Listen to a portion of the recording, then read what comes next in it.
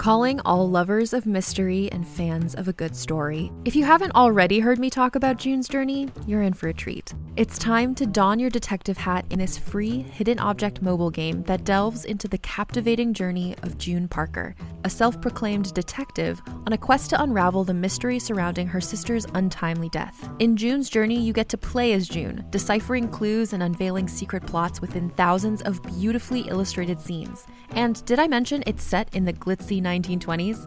New chapters are added weekly, so you will never run out of new thrills to uncover, and you can also personalize and decorate your very own Orchid Island where the story takes place. How sharp are your detective skills? Find out when you download June's Journey on your Android or iOS device, or play online via Facebook Games. Your detective journey awaits.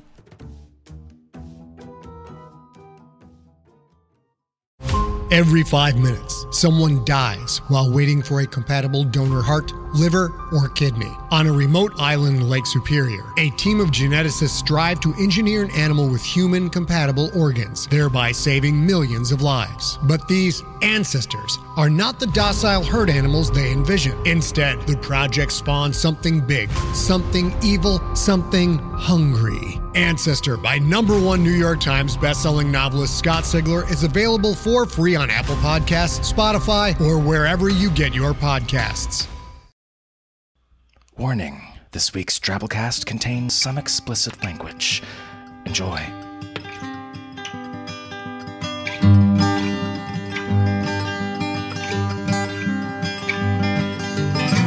Hello and welcome to the Drabblecast, episode 287. The Drabblecast is a weekly audio fiction magazine that brings strange stories by strange authors to strange listeners, such as yourself. I'm your host, Norm Sherman. On this week's show, hands behind the glass, please. Rules and regulations. Rules are there for a reason. To protect your pansy ass or otherwise keep you from having a good time. Let's start things off with a drabble. Drabbles are stories exactly 100 words. Send yours into submissions at drabblecast.org. For this week's Drabble, we're bringing you an episode of the Drabblecast, the Drabblecast's own fan cast, where lovers of the Drabblecast get together and produce their own stories. Find out how to get involved or subscribe by going to drabblecast.org. Benji, written and read by James Rogers. They say, don't walk before you can crawl. Apparently little Benji never heard that particular expression, because one day he hopped up and strolled right across the sitting room. Skipped crawling altogether. Ma and I were a little taken aback, but it wasn't until he started running that things got interesting. He ran up and down the stairs and out into the yard. A vague notion crossed my mind, but by then it was too late. Benji had spread his pudgy arms and taken off, soaring skyward. Our boy never learned to crawl, but I hope he can land.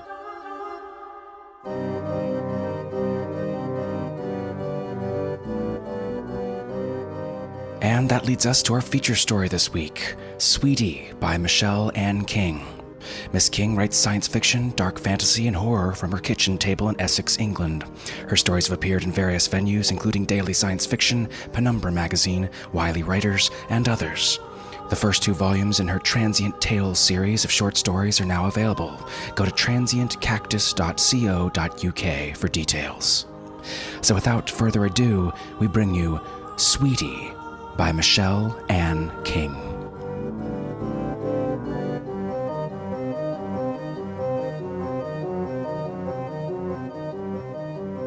Audiences have so little respect these days. Admittedly, my little traveling show isn't what it once was. We've been on the road for a long, long time. But I like to think that for the discerning customer, we still provide value for money, an experience you can't get from the computer screen, the modern freak show, despite all its tricks and special effects. Of course, it's a different world from the one we started out in. You can't just blow into town, set up your stall, and start yelling, "Roll up, roll up." There are rules now, regulations, local councils who want risk assessments and reviews and background checks, public liability insurance for fuck's sake. Time was, I'd parade the streets with Sweetie as a Sumatran tiger, padding at my side and grinning at all the fine ladies until they swooned themselves into hysterics. We'd dance with bears and go pickpocketing with monkeys, and everybody oohed and awed and couldn't throw down their money fast enough. Couldn't wait to see what other wonders I had in store for them. But those days are gone now. Instead of wild animals, I have beetles and cockroaches and corn snakes. And Sweetie, of course. I still have Sweetie. We don't parade the high street now, or line people up outside a huge, gaudy tent. We travel in a transit van and squat temporarily in vacant outlets, sandwiched between charity shops and pound stretchers, and hide from community support officers on the lookout for unlicensed traders. But for all that so much has changed, some things, some people, never do.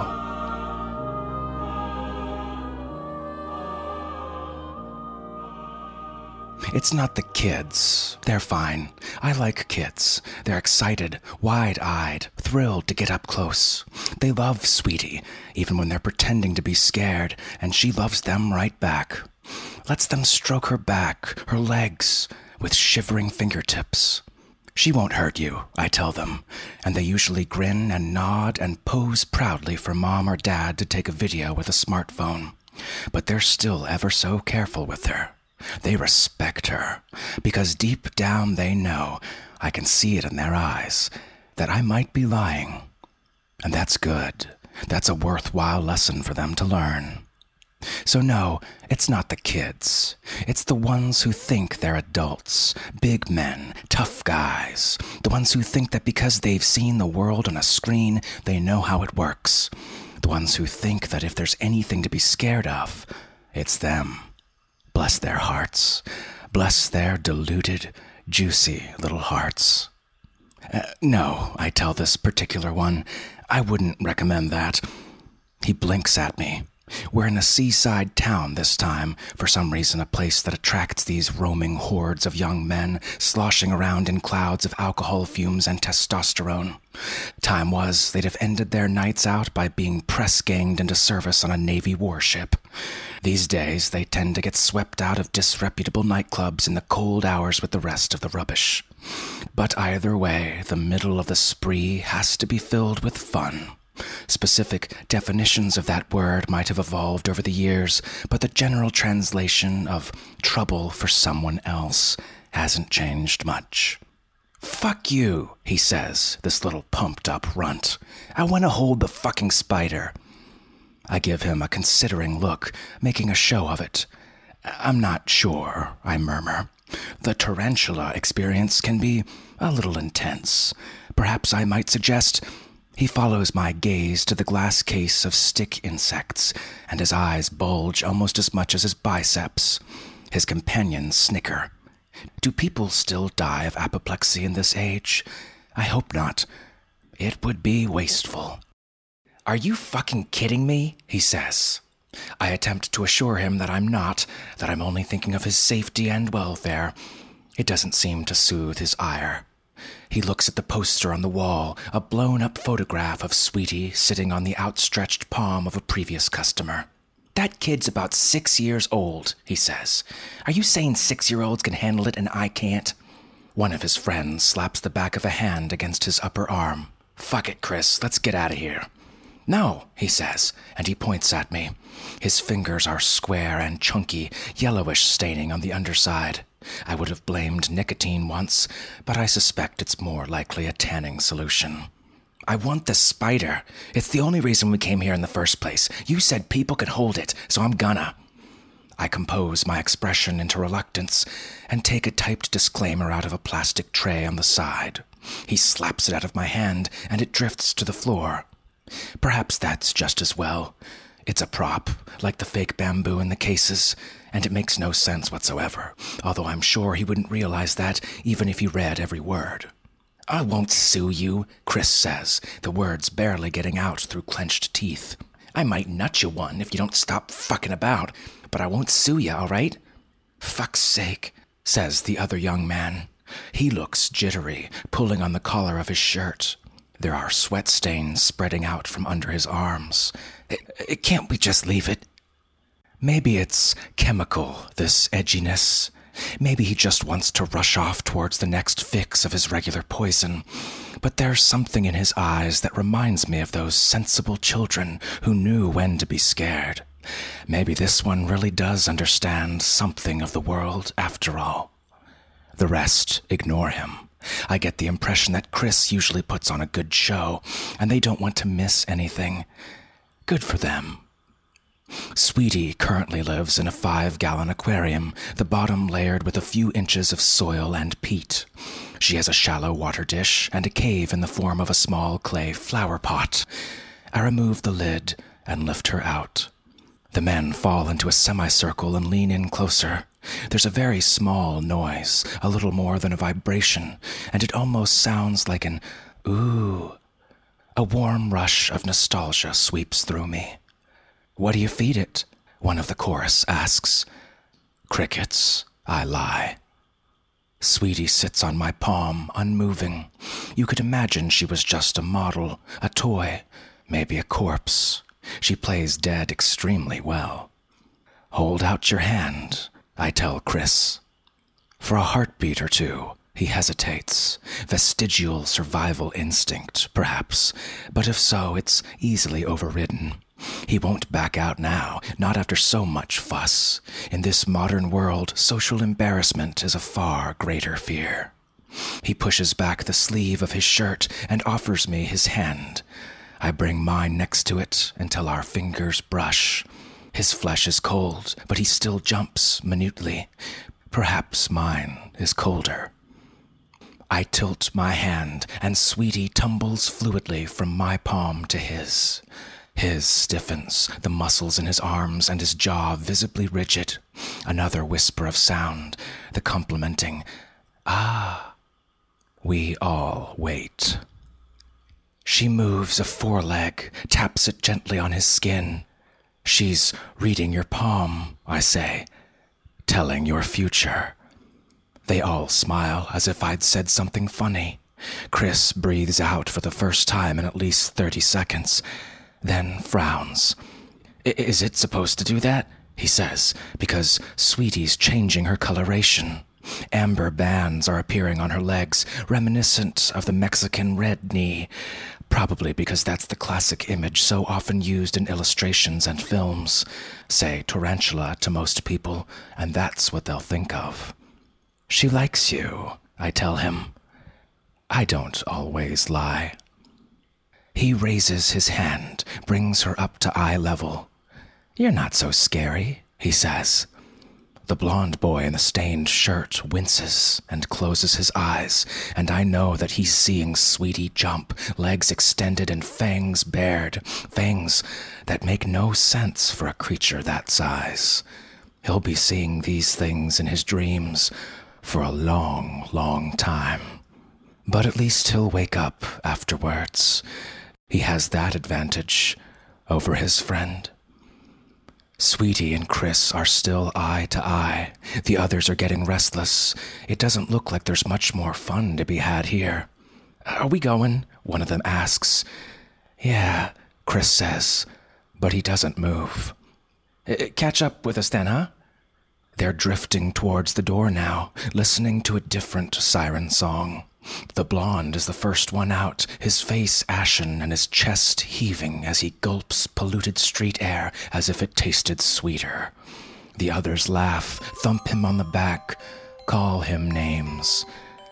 "Yeah," Chris says again, but they've all gone. We have to go too, now. They'll come back for him eventually, or they'll remember that he was here at least, that this was the last place they saw him. I pack everything up quickly and neatly, leaving nothing but dust and whispers. I still miss the romance of the covered wagon, but it has to be said that the van is a far more efficient method of transportation. I slam the back doors on Sweetie and her new friend, and I think Chris would be screaming if he was still capable. But he'll settle soon enough. We'll head out to Eastern Europe for a while, I think. Somewhere that hasn't entirely sacrificed awe and wonder for regulations and small print. He should be ready by then to take his place as the star attraction of my little traveling show. Sweetie doesn't mind sharing the limelight sometimes. She's good like that.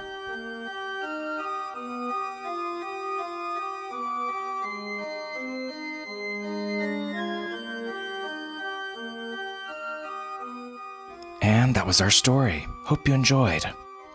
Don't you hate it when spiders bite you and you get, 0 superpowers? The worst. Well, we're bringing back a feature here on the Drabblecast that we used to do a while ago, because, hell, we never should have stopped doing it in the first place. The Drabblecast Kick-Ass Donor of the Week. This is how we recognize listeners that support the show with generous donations, keeping us going each week. We really like these folks. Our kick-ass donor of the week this week is Rowan French from Auckland, New Zealand.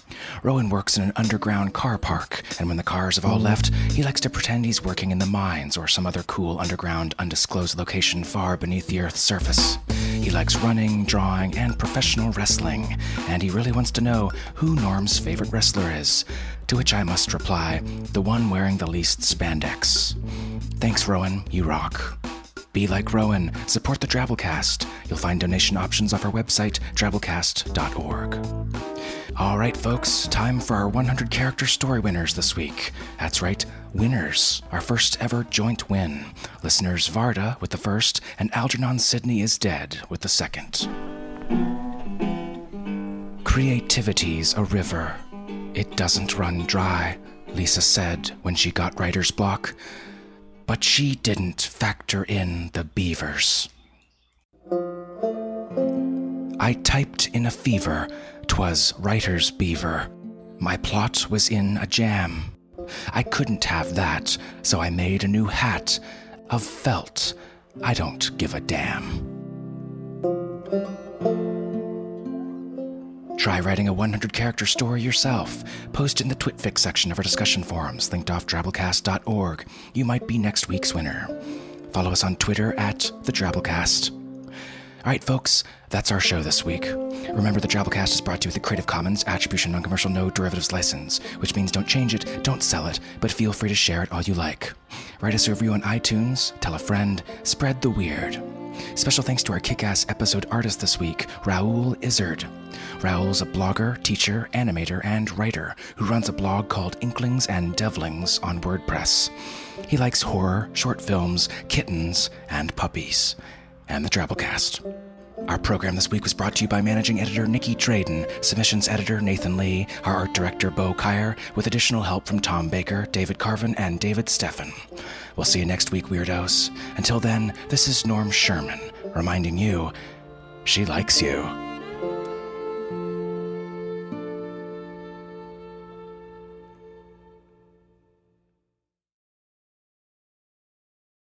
Hey there, this is Justin Bartha. I made a funny new podcast, King of the Egg Cream. It has the greatest cast in the history of podcasts with actors like Louis Black. I'm torn by my feelings for two women. Bobby Cannavale. You can eat it, or if someone hits you, you can put it on your cut. Melanie Linsky. I wonder what these marvelous things are that look just like boiled chicken feet. Jason Ritter. I can break things and pick locks and kill people. Michael Stuhlbarg. The whole point is to inspire people that they should make themselves better. Ari Grainer. No, don't whet its appetite. What are you, an idiot? Me, Justin Bartha.